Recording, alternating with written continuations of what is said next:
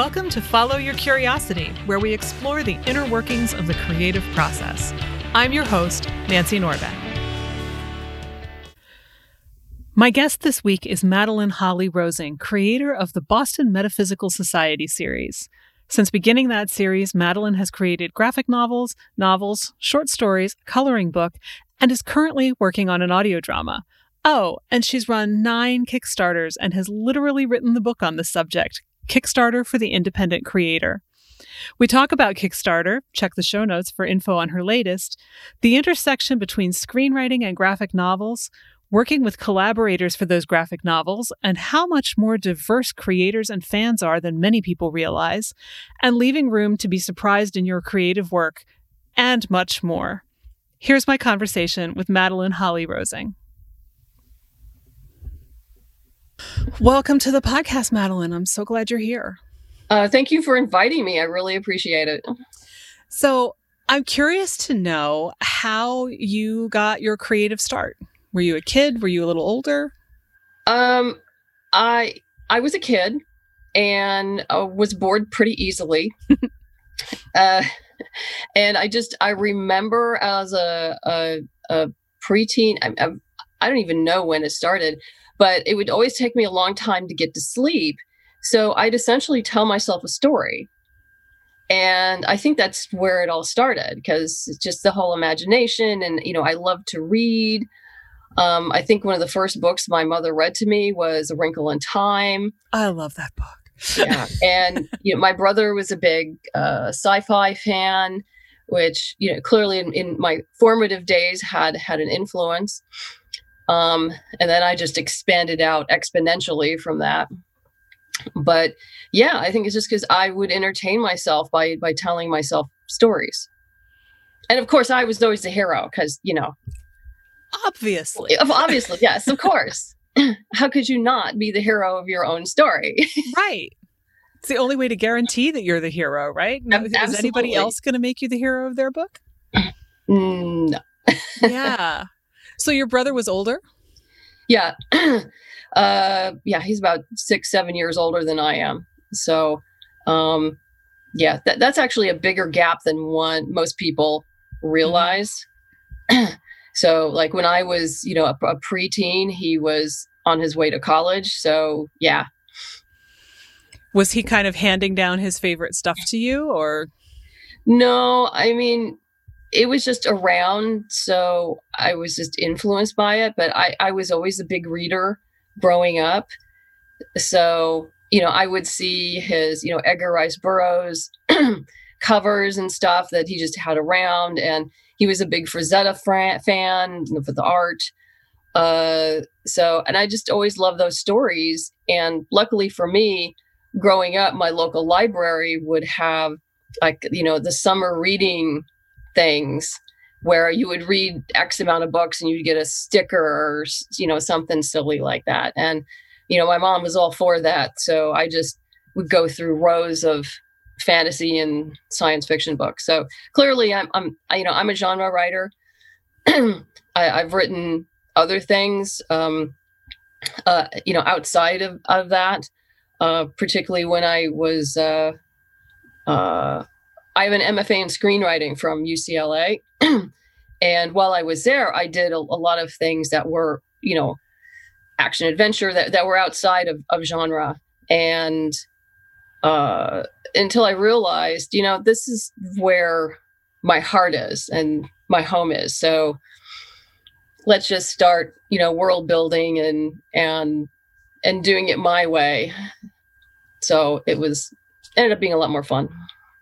That sounds fantastic. And I want to get back to the MFA, but before we do, when did you start actually putting words on a page rather than just telling them to yourself at night? When did you start taking writing as a serious thing? I guess that's kind of hard to answer because I would always write stories in school and the teachers would tell my parents like, she's gifted, right? And of course they were very enthusiastic about it because like, of course she's gifted. She's my child, kind of attitude. but not really understanding or encouraging writing as a career, because I don't think to them writing was a career. It was something that somebody else did. Mm-hmm. And in fact, my early career aspirations didn't have anything to do with writing. And which is a shame, because I think I could have gotten better faster. Mm-hmm. If it had been, I'd been more focused at an earlier age. Because at some point, I think I had been writing stories, through my teenage years.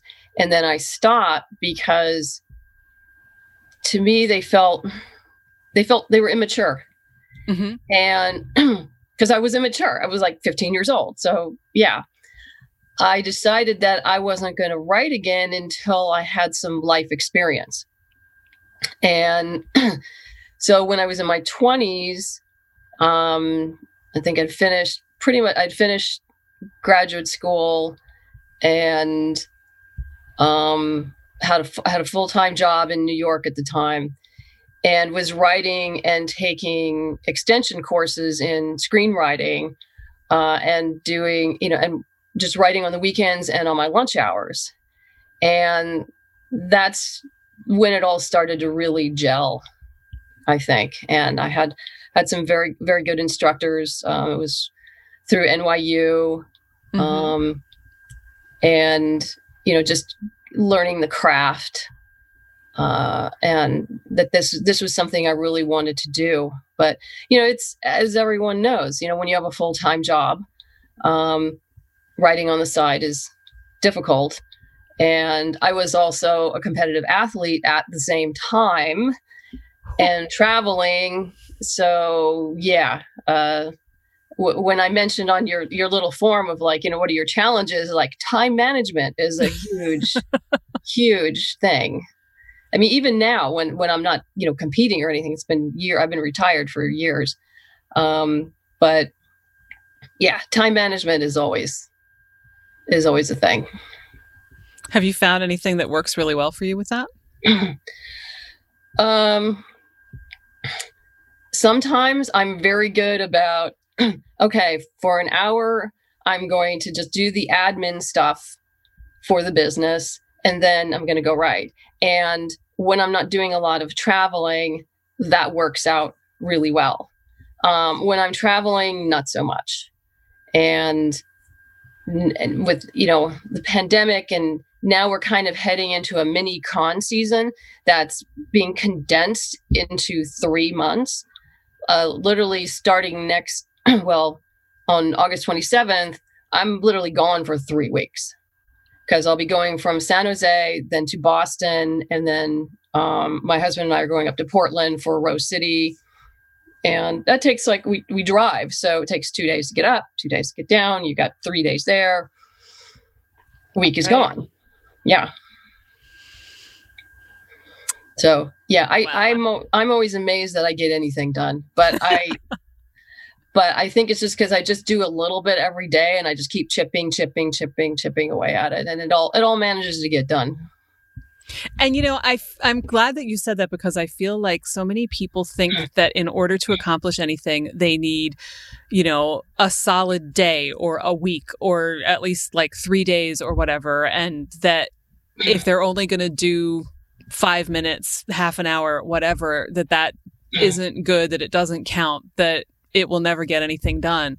But it so obviously can. And in so many cases, it's so much better to take the 5 minutes you have than to wait around for the day or the weekend or the week off or the month off that is probably not really going to come as quickly as you want it to. Yeah. Yeah. I'm basically, by the afternoon, after I've gotten all the morning stuff done, that's when I work. And I'm usually pretty good about that. But I mean, right now things are kind of nutso, because I'm heading out. I'm producing an audio drama, and which, most all the recording is done. I have a terrific audio director. So, I'm listening to stuff as he sends it in. A lot of the heavy lifting is already done for that. but then starts the heavy lifting for the Kickstarter, which is in October.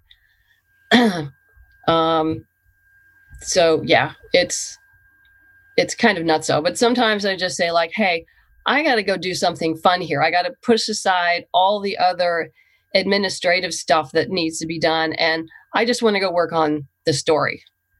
And so I'll just go do that, and I'll just say, screw it. Yeah, well, you have to, or you'll just burn yourself out on the administrative stuff and never get to the creative stuff that fuels you. And that's just a self-defeating cycle. Yes, absolutely. Yeah, because I could actually probably use some staff right now.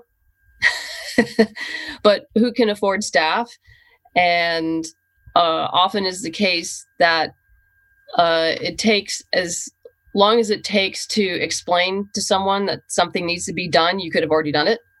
Mm-hmm. There are a few exceptions, and I do utilize that more. I do contract out more stuff now because I don't have time to do it. Who do I have, fortunately enough, I have enough contacts out there that it's like, okay, I need to get XYZ done. Who do I know? Let me send them a message, see if they have time. And usually, they say like, yeah, I can, if it's not a rush, I'll go like, yeah, sure. And then it gets done.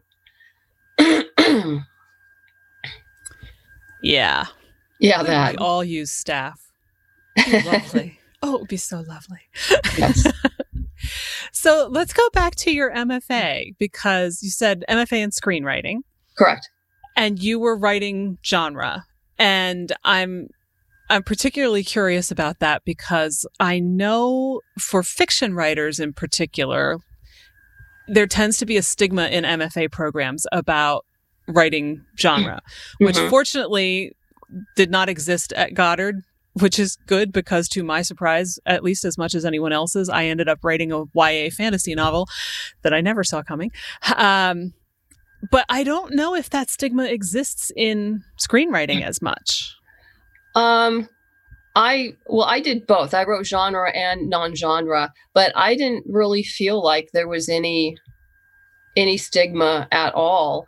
I had one professor who was absolutely intrigued that I could write genre because it just wasn't where his head was at.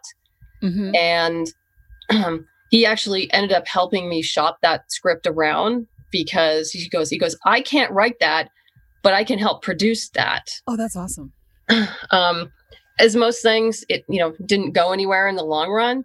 But, you learn a lot from it. And you also learn that the stigma of, women can't write action is still alive and well. Yeah. Because literally, I this producer, he said, we're sitting down in a meeting together and he's looking at the script and he's going like, wow, that's a great action sequence. This is great. Wait a minute. Who wrote this? And he goes, it was a woman. Yeah. Literally he was saying this to my face. Nice. Yeah. And he's going like, this is great. Because it's like, of course women can write that. Anyway, that's a whole other, topic. Yeah. It reminds me of the whole, women can't write comedy. Yeah. That kind of thing. Gee, you're right. I'm so sorry. The humor switch was never turned on in my poor little female brain. Poor deprived me. Give me a break. Yeah, it's I write so much obviously in Boston Metaphysical because that's what my career is built on. I've been fortunate in that I have been asked to be part of other people's anthologies and play in their sandbox and their IP with their characters, which is a lot of fun.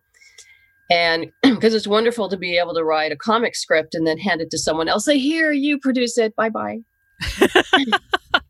Thank you. I'll do whatever editing you want, but here, you produce it. But that's when I often take the opportunity to exercise my comedic chops.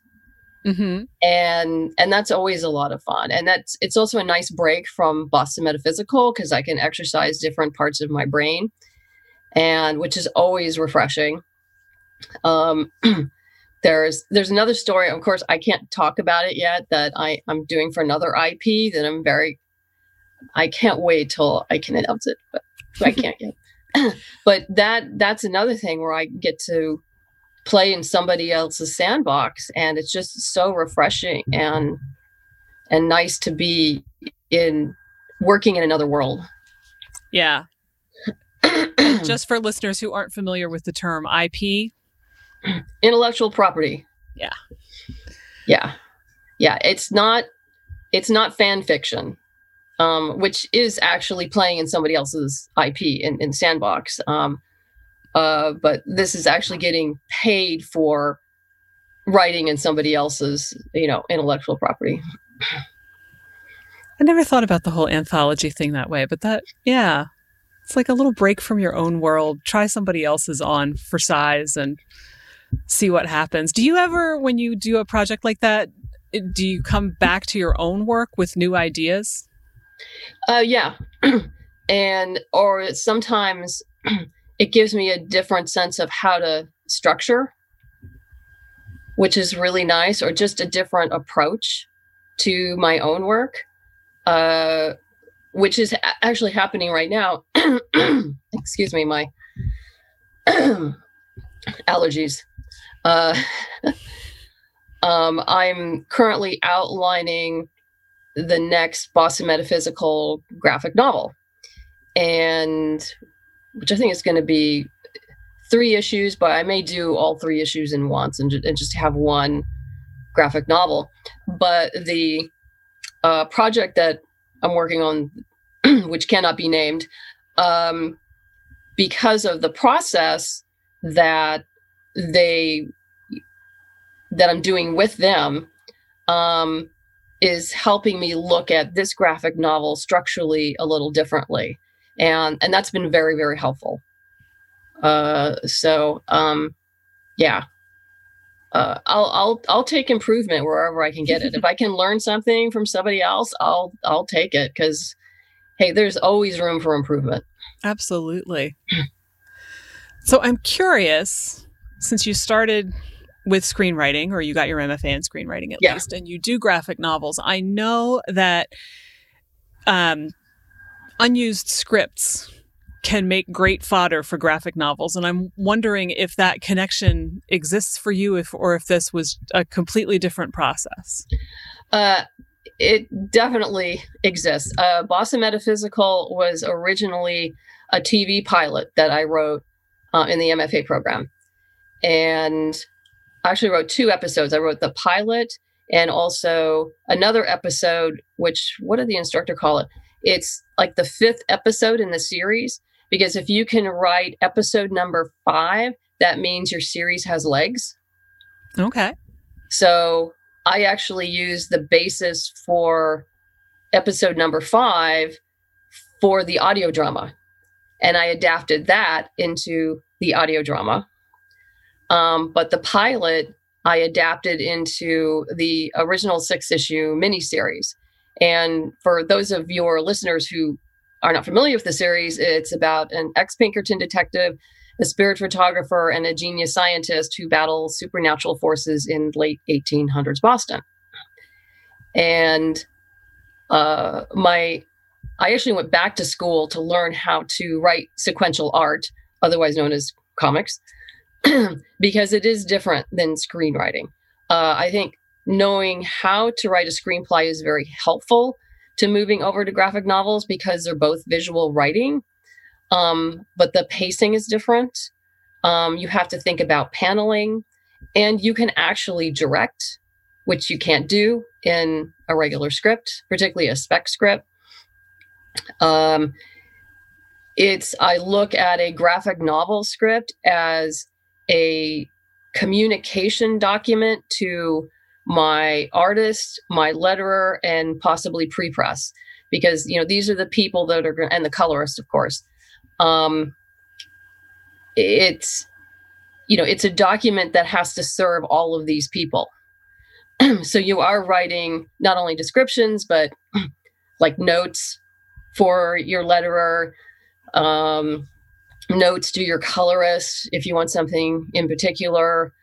In the sequels, because we have the original 6-issue miniseries, which was drawn by Emily Hugh, and then the 4 sequels were drawn and colored by Gwen Tavares. And both those women operated a little differently. Emily didn't do the coloring, but Emily, both incredibly talented women and artists.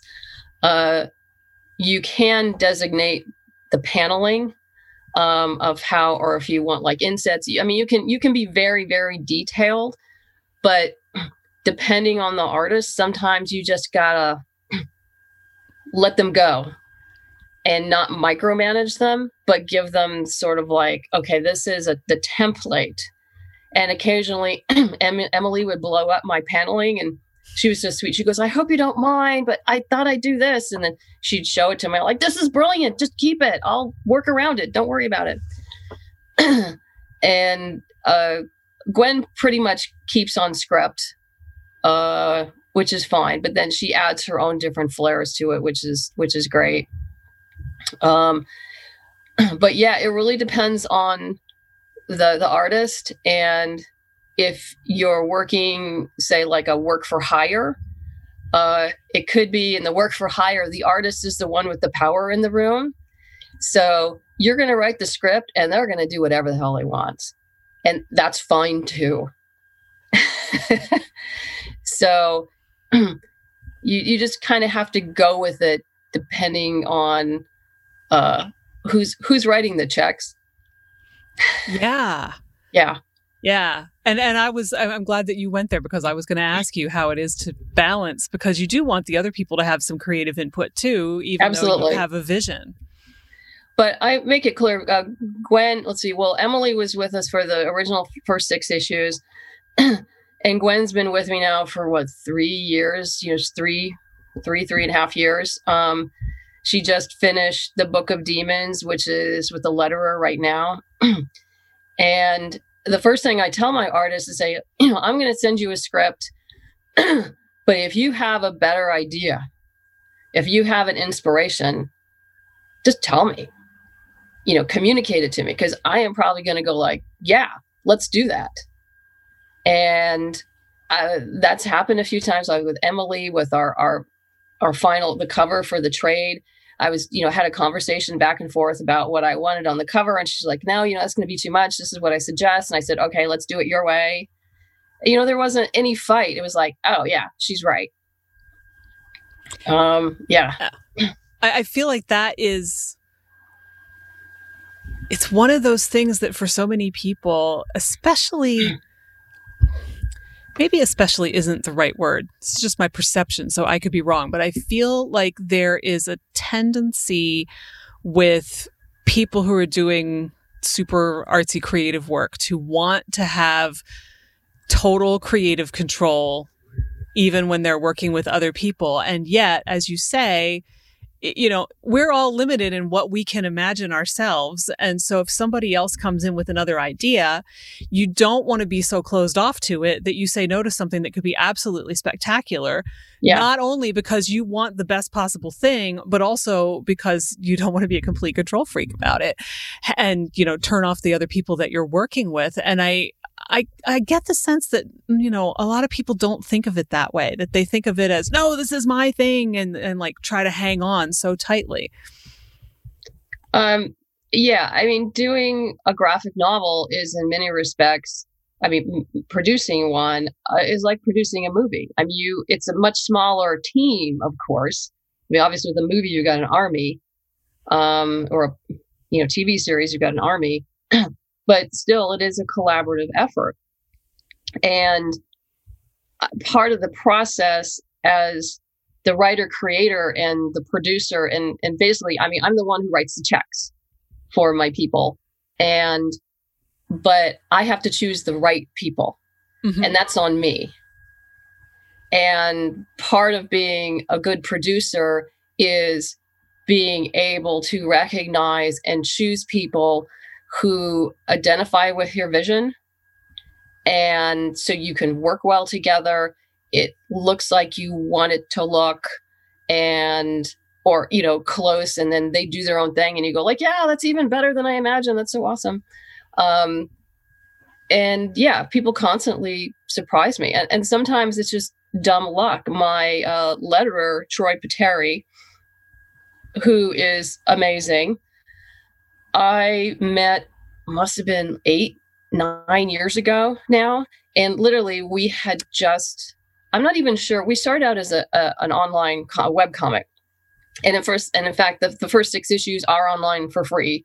You can read them. Anyone can read them. But I had postcards made. Do I still have them? I still have a few. This is scary. Postcards. Not that your viewers can see them. But a friend of mine who I met in one of my sequential art classes was vending at a conference. And she says, okay, you can have a little bit of part of my table, this little square, because I'm going to be selling. I said, okay. So I stood over there and just handed out. I said, oh, we're a new webcomic. Come check out whatever. She goes, oh, this is Troy. He's a letterer. He likes doing indie comics. He might want to do your comic. So he says, oh, let me see a script. And she had told me to bring that with me. So I did. And he leafed through it and he goes like, yeah, I'll do it. Turns out Troy, has been with Top Cow forever. He's like one of the best. He's absolutely one of the best. And when I saw what he did, and then I looked at other lettering that was less professional, it really hit me how you could have the greatest story and the greatest artist, but if your lettering sucked, it would kill your comic. Would kill it. And because of my relationship with my friend, I got introduced to Troy. Troy has been with me ever since. And I'd be hard pressed to be convinced to use anyone else. So, that's another issue because I have to work in his very busy schedule too to try to get things done. But I mean, he's definitely worth it. But that's part of the education process for, learning how to produce a graphic novel. And you have to choose good people. And how you choose good people, I'm not even really sure how you can teach that. Yeah. Other than, you look at people's work and how it matches up to your ideals, and you almost hope in the beginning, you just cross your fingers and hope for the best. But yeah, fortunately I seem to be pretty good at choosing good, team members. So, yay. Yeah. Yeah. And I love the idea of leaving room to be surprised. And I also, have not, it has not escaped me that you have quite a few women working on your team, which I'm not sure is all that common, though it certainly should be, because there are plenty of women who, are funny, can write action, like action movies, read comics, the whole thing. But I don't know if it's just how that worked out or if that was a deliberate choice. But it's a deliberate choice. I decided when we started all this that since, I'm the one, writing the metaphorical checks. No one writes checks anymore. I know that. That I'm going to have as many all female members of the team as possible. Troy being the exception because he's just been with me for so long. Even the vast majority of the people I hire for to do pinups for our Kickstarters are women and or people of color. I just make a point of doing that because often, like you said, women and people of color are often ignored in a very white male dominated industry. And, I know I'm a very, very, very, very tiny pea in the pod of all of this, but, I can make a little difference. So where I can make a difference, I do. Absolutely. Have you encountered pushback because of that at all? Or is that the kind of thing that, tends to go under the radar because people are just reading the comic and not really paying attention to who's doing what behind the scenes? The women notice that. Yeah, the women notice. The guys, I don't think they care one way or the other, but the women definitely notice.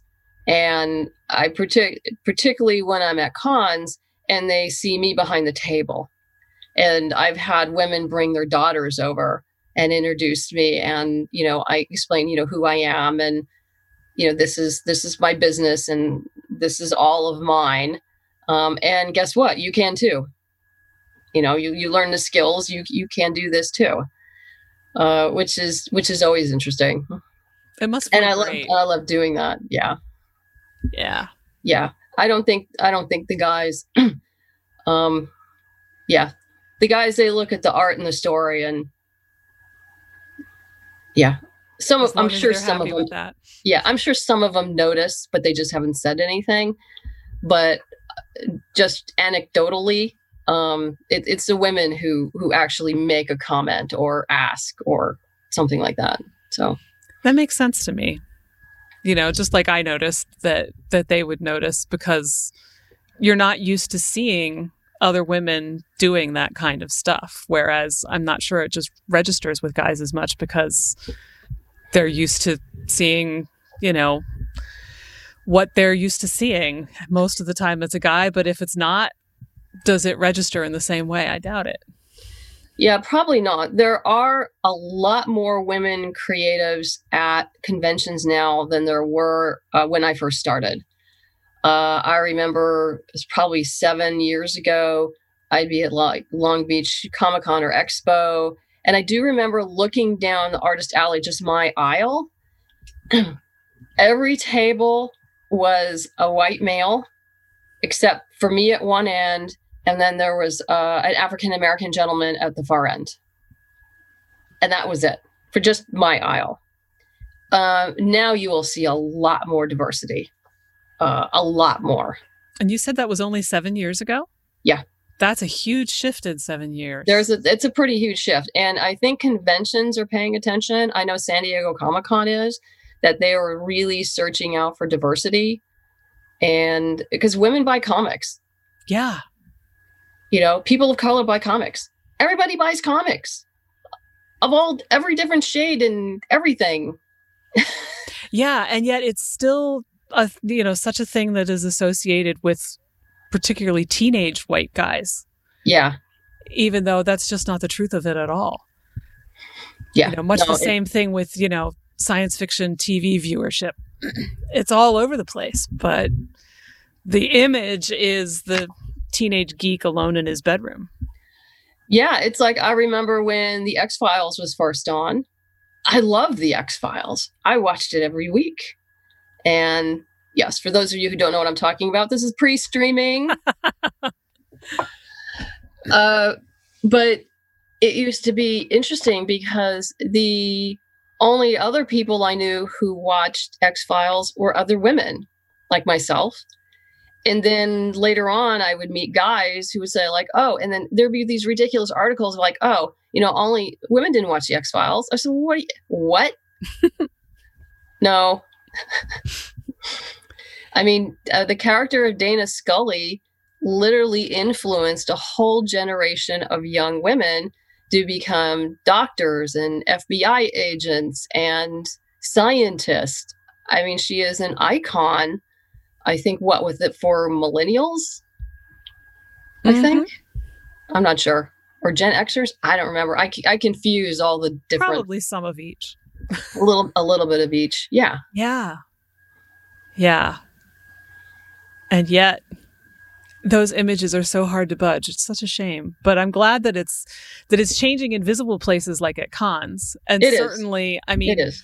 I've only been to a handful of Doctor Who cons, but there's a wide variety there, especially, I want to say especially women, and that's probably not true. It's probably, much wider than that even. But I think I tend to notice the women more because I was so used to growing up, with Doctor Who fandom being me and two friends of mine. And the image that was outside of that was, guys in their parents' basements who were watching this show on, Saturday nights at 11 o'clock on PBS. So It's great to go and just be like, I'm not alone. And actually, the first big con that I went to, I was really thrilled to notice, there were women dressed as the Doctor and there were guys who were dressed as female companions. And I was just like, this is amazing. More of this, please. Yeah. No, yeah, you see a lot of that.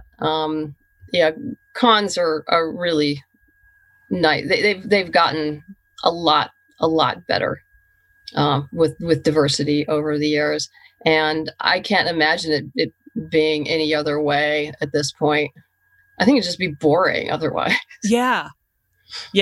I mean, I've seen Doctor Who Star Wars crossovers. The R2D2 Time Lord. I mean, so it's a hodgepodge of whatever you want to mash up, whatever way you want to mash it up, and if I had seen.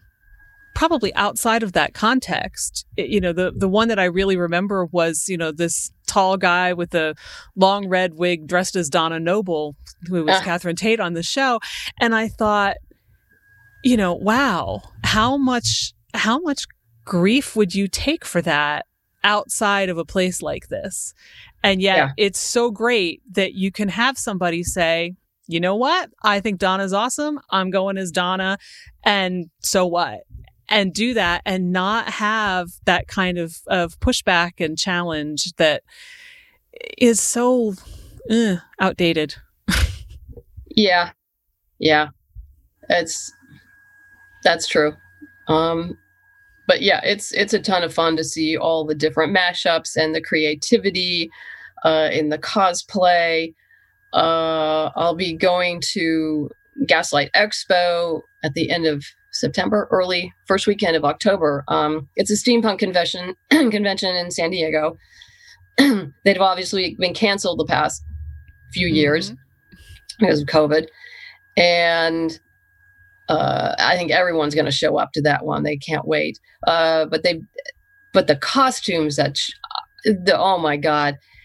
I don't know if you've seen steampunk, the detail in many steampunk costumes, but it's just amazing. And I'm so impressed by the skill of many of these tailors and seamstresses and that put together these costumes. And they look great. I hate dressing up myself. I love to see it on other people and I admire it greatly. But I can tell you it's really hard to work 10 hours wearing a corset. Yeah.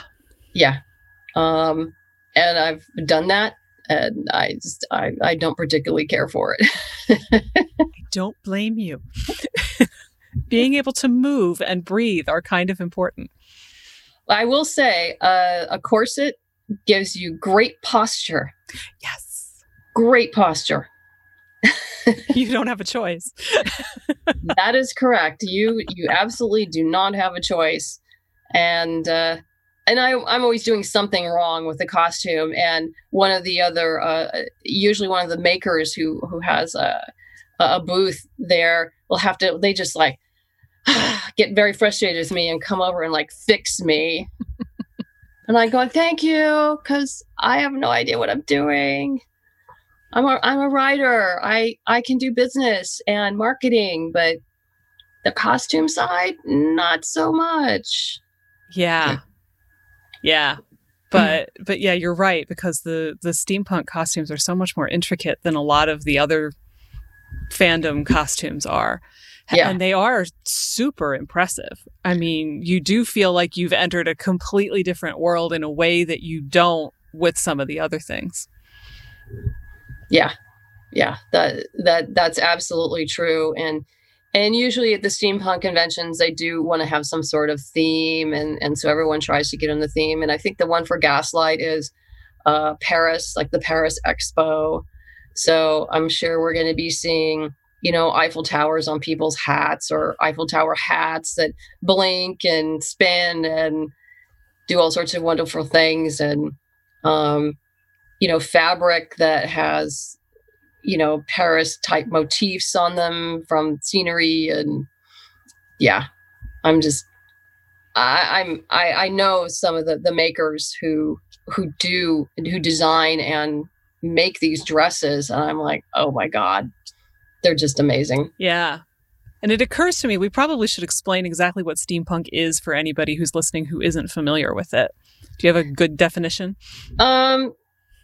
I guess roughly you can think of it as Victorian science fiction, where steam technology is primarily steam driven, but that can be played with a little bit because it is a subgenre of science fiction, and you can do cross genres with that. I mean, Boston Metaphysical it's often been described to me as more steampunk-ish, which in fact that's what it is. It's what I do is more alternate history with a steampunk twist and paranormal elements. And so, yeah, you'll see a lot of cross genre between steampunk and paranormal. You see that in all of Gail Carriger's Parasol Protectorate.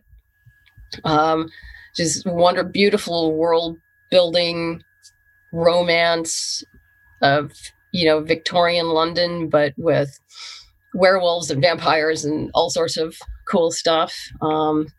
She does a marvelous job. Others take, like Shelley Adina does a little more grounded approach in her Magnificent Devices series, and which are absolutely charming.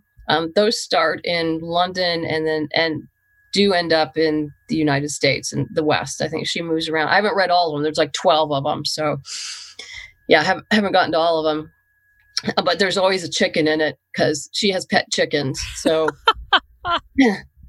yeah, I interviewed her once. She's a lovely woman, and I actually had dinner with her a few years back. And I said in the interview, I said, your stories are so much fun. You have such a great lead character, but what's the deal with the chickens? And then to find out that, in fact, she has a whole flock of pet chickens. And so that's why you get this really interesting, emotional connection to the chickens in her story, because she has an emotional connection to her own chickens. Yeah. Why not use it? Yeah.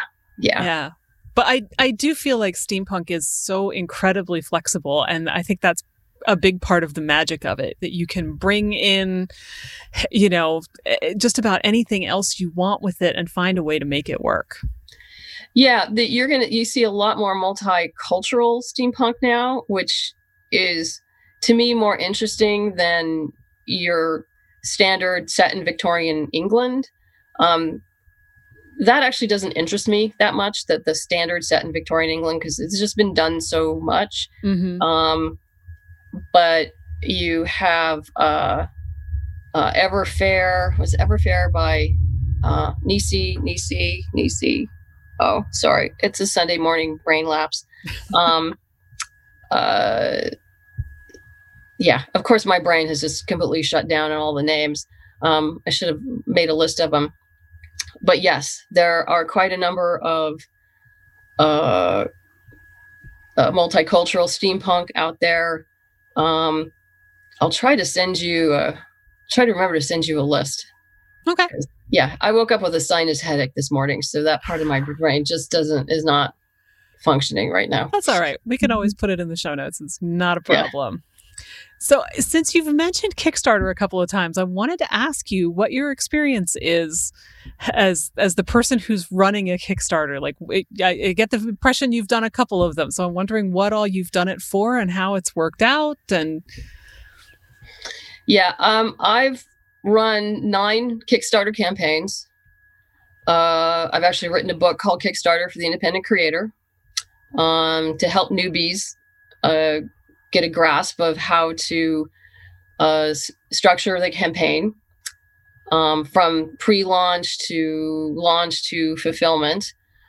I will say the very first campaign, we failed, like a lot of people do. Mm-hmm. But we learned a lot. And I say we, and I include my husband in this, even though he doesn't run the actual campaign, he has to deal with me during the campaign. So we is very accurate. It's a second full-time job, which, that falls into the whole time management thing, to run one. And I do not recommend it for the faint of heart. One of the best stories I can tell about that is I had a few years ago, a gentleman came to my table at I think it was WonderCon, and he bought the book, the Kickstarter for Independent Creator, from me. He came back it was a Friday night, he came back Saturday, walks up to my table, he goes, "I read your book." He says, "I will never run a Kickstarter campaign." And I looked at him and I said, "That was the best $10 you ever spent. Because now you know what is required of you to run a successful campaign. And if you aren't willing to do that, which there's nothing wrong with that, not everyone, it's not for everyone. If you can get self-fund or get funds elsewhere, great, go do that. But the amount of time and emotional energy and stress that goes into running one, that if once you learn that, okay, this is just not for me, that's good information to have. Sure. And then you can figure out your plan B or C or however you want to fund your project, or just put away money a little bit every month for your artist or whoever until you can, you can self-fund. I mean, we self-funded the comic for the first 3 issues, so people could see that we were for real.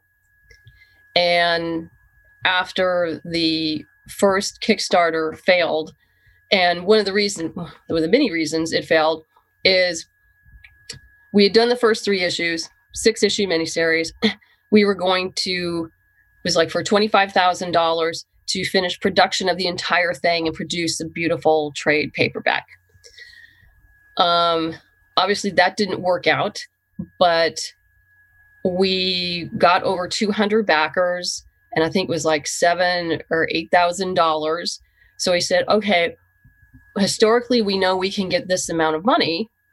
What can we do with that? So instead, what we did was we broke it down into smaller bits and did a print run for the 3rd and the 4th. And then we did a production, and then built on that and built it little by little by little. Obviously, it took longer, but we were able to get it done and not have to outlay our own money for it.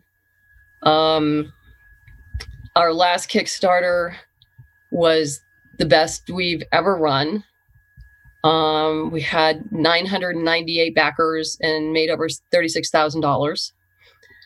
I didn't really expect that. I mean, I always want to be, do a little bit better each one, but this one just kind of went crazy, and which is wonderful. So yeah, but it takes time to build up to that point and to build the reputation of delivering all of your Kickstarter rewards relatively on time. Yeah, we're pushed out a little bit here. We'll be about a month or month and a half late for people getting, but that's not too bad in the scheme of things. And I keep them well informed. That's another thing. You do have to keep your backers well informed of where everything's at and what's going on. But yeah, it is, like I said, it is a second full-time job. You need to prepare for that. And we used to pre-make dinners ahead of time for the 30 days. So they would just throw it in. We don't have to do that so much anymore because I've done so many of them that it's okay, I start about 3 months ahead of time prepping for the Kickstarter. So I just do a little bit every week, and start. And so everything is ready to go and to launch. And obviously the time commitment becomes more and more as you get closer and closer and closer to that. But yeah, I mean, I've already started promoting it, and I have postcards and a landing page that people can, in fact, I can probably send you that as well. Well, actually, when this runs, the campaign will already be going. So I will send you the link. Please do. To the campaign when we launch. But yeah, the audio drama is going to be interesting because we have no historical data for that, unlike the graphic novel. But I'm fairly confident that we'll fund. I have no idea how well we'll do. Not a clue, because I have no data. So this is going to be interesting. All right. Every once in a while, it's good, I think, to just go do something uncharted and see what happens with it. Yeah, well, it's breaking into a new market, but that new market that is interested in audio drama will then probably go, wait a minute, there are graphic novels to this? Wait a minute, there's a novel? Wait a minute, what else can I buy? And that's part of it. It's very classic transmedia marketing propagation. If you haven't told, I used to be a marketing director in another life. So yeah. No doubt that is super helpful. Yeah, it is helpful. It's still time consuming and exhausting though. Oh, sure. Yeah. Sure. Because, ideally, anyone who's writing something, designing something, creating something would really prefer to be spending all of their time working on that and not having to deal with the part where if you want to make any money from it or get it into the world, even for free, you got to do some stuff to make that happen. It doesn't just happen by magic. Oh, yeah. I mean, I remember our first website I created and it looked, oh my God, it was so awful. It just looked terrible, but it's the best I could do because I couldn't afford anyone. And it was just from a template from the website. And this was like 8-9 years ago now. So, those templates look pretty crappy back then. And then my ISP provider talked to him and we worked out a deal and he redesigned it. It definitely needs to be redesigned again because I think the website's about ready to implode. But that's another task is on the back burner. Yep. Yeah, because if you don't make that time to do the creative part, then you'll not only lose your own motivation and your energy to keep going, but you won't have anything for all of those things to put out. Correct. Yeah. I mean, I've already had this discussion with my husband. It's like, okay, I need to, we don't know how the audio drama is going to do, and that's fine. It's going to do what it's going to do, but I'm going to have to start cutting away time to start fleshing out the outline for the new graphic novel. Gwen, I believe, is already on board because I said, oh, we're going to be doing XYZ. And she's like, oh, yay. So I assume that's a yes. But she's exhausted. She's got a 1-year-old at home. That'll do it right there. Yeah. I've written the first novel in a trilogy that's a prequel novel series. And I want to get back to write the next two, which I haven't had time to do. And, the nice thing is that, I've had people say like, hey, I really like you to write this thing for me. And, they're going to pay me and that's great. But it's like carving out that time is a problem. Yeah. So, I'm flattered, but yeah. Yeah. So you have the comics, the novel, graphic novel, and now there's going to be an audio drama. Where do you think, do you have plans beyond that? I mean, because part of me says, good grief, that's plenty right there. But hey, I don't know, TV series, movie, I don't know what you might have in mind. yeah, I mean, obviously, movie, TV series would be awesome. It's finding the right partner, and I'm willing to wait for that, for all of that to come into to sync. I'm not in any hurry to, because if I'm going to do it if it's going to go out into the world as a TV series or a movie or something, I want it to be good. So I want to make sure all of the team that's in place is, fully committed, loves the project, and so we can all go forward and be successful. So yeah, I would say 10 years ago, I'd be much more like, oh, I must get it, get it into the movies and get it to this and do this, do that. And now I'm like, whatever. Obviously, that's being a little flippant. No, obviously I would love it, but yeah, I'd rather wait for the right partners to come along so everyone is successful. As with everyone I work with and I hire, I always want to set them up for success. I mean, that's always, I'm happy to say probably almost everyone who has worked for me has gone on to bigger and better.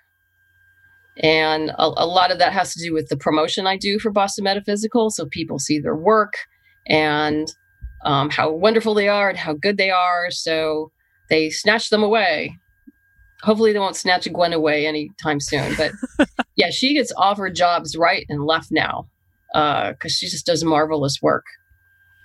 But I think she's going to stay on board because we have a great working relationship and we're both having fun. So I feel like that is so key. And the fact that you can watch these people go on to bigger and better things is like the best bonus in the world.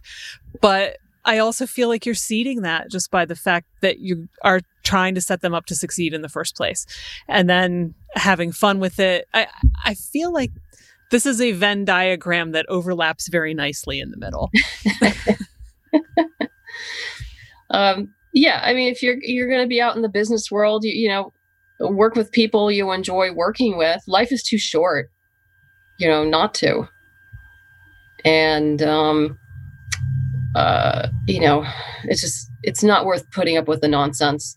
Just like you got to cut the nonsense out and move on. Yeah, I think that's a great philosophy for many, many things in life. Many, many things. Yes, absolutely. Well, I feel like we're probably at a great place to stop, but I also feel like I should check and make sure there isn't anything we missed.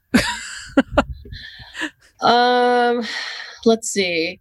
We've got, we talked about the audio drama, which I know when this is aired will be live on Kickstarter. It is called Boston Metaphysical Society, The Ghost Ship. It brings back Samuel. It's set in the earlier time period.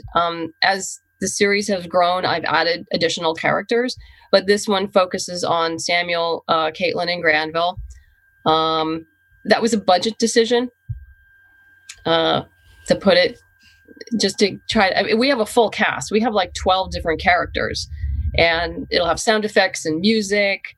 We're going to get a really cool flash drive that a reward tier that people can check out. We will have a CD if people want that, because Gwen has already done the cover art, which looks amazing. The story itself is about the team of Samuel, Granville, and Caitlin. Ghost ship sails in to Boston Harbor, and the innocents start dying. So they got to figure out what's going on and stop it before it gets worse. Sounds good. I do want to recognize the team on that. I was very fortunate, and actually I have to blame it on her, Eddie Louise Clark. Always have to blame it on Eddie. People may have heard on this podcast just recently. Yeah. Yes, just recently. We met, I think, through Clockwork Alchemy, which is a small steampunk convention in Northern California. And her husband, Chip, they have run, it's currently up there right now, an audio drama called Sage and Savant. It was on for 4 years. She and I hung out at the Nebula conference a few years back. And she just looked at me. She goes, "You have to do an audio drama. You have to. Like, okay, but I don't know how. And so her husband, Chip, is a composer, audio director. So I hired them. And they are my production team. Eddie is my script editor and also mentor in teaching me how this whole business works. And Chip is not only the audio director, he was the director for the actors. I've been shadowing him. I would love to direct eventually, but I'd probably have to get another season under my belt to shadow him to be effective, because he's very, very good at it. And so, yeah, that's, that thing I was talking about picking the right team. Yeah. So yeah, I hired them, brought them on board, and they have just been amazing. But yeah, I've handled all the producing side of managing the actors, auditions, paperwork, contracts. All of that is on me. But yeah, I wanted to give them a shout out because they've just been so wonderful and so helpful in getting this done. So I think the way Chip is going, probably by the time the Kickstarter is running, I know the voices for all 8 episodes will be done. And I think all the sound effects will be done. So, because it's an 8 episode series, about a half hour each episode, give or take a minute or two. And so the last thing that'll be left to do is the music. So I do anticipate that everything will be done by January of 2022 for, to be shipped out. But we are on track for that. So you're definitely in good hands with Eddie and Chip. Yeah, they're just marvelous and so easy to work with and have educated me a lot. So that's been great. I bet. Well, I will look forward to that and following the journey from Kickstarter to January and seeing where everything ends up. Great. Thank you. And thank you so much for having me on the show. I really appreciate it. Oh, thank you for coming. It's been a great conversation. I've really enjoyed it. That's our show for this week. Thanks so much to Madeline Holly Rosing for joining me and to you for listening. If this episode inspired you, please do subscribe and leave a review. They make such a big difference. Thanks. You can find show notes, the 6 creative beliefs that are screwing you up, and more at fycuriosity.com. I'd also love for you to join the conversation on Instagram. You'll find me at fycuriosity. Follow Your Curiosity is produced by me, Nancy Norbeck, with music by Joseph McDade. If you like Follow Your Curiosity, please subscribe, rate, and review on Apple Podcasts or wherever you get your podcasts. And don't forget to tell your friends.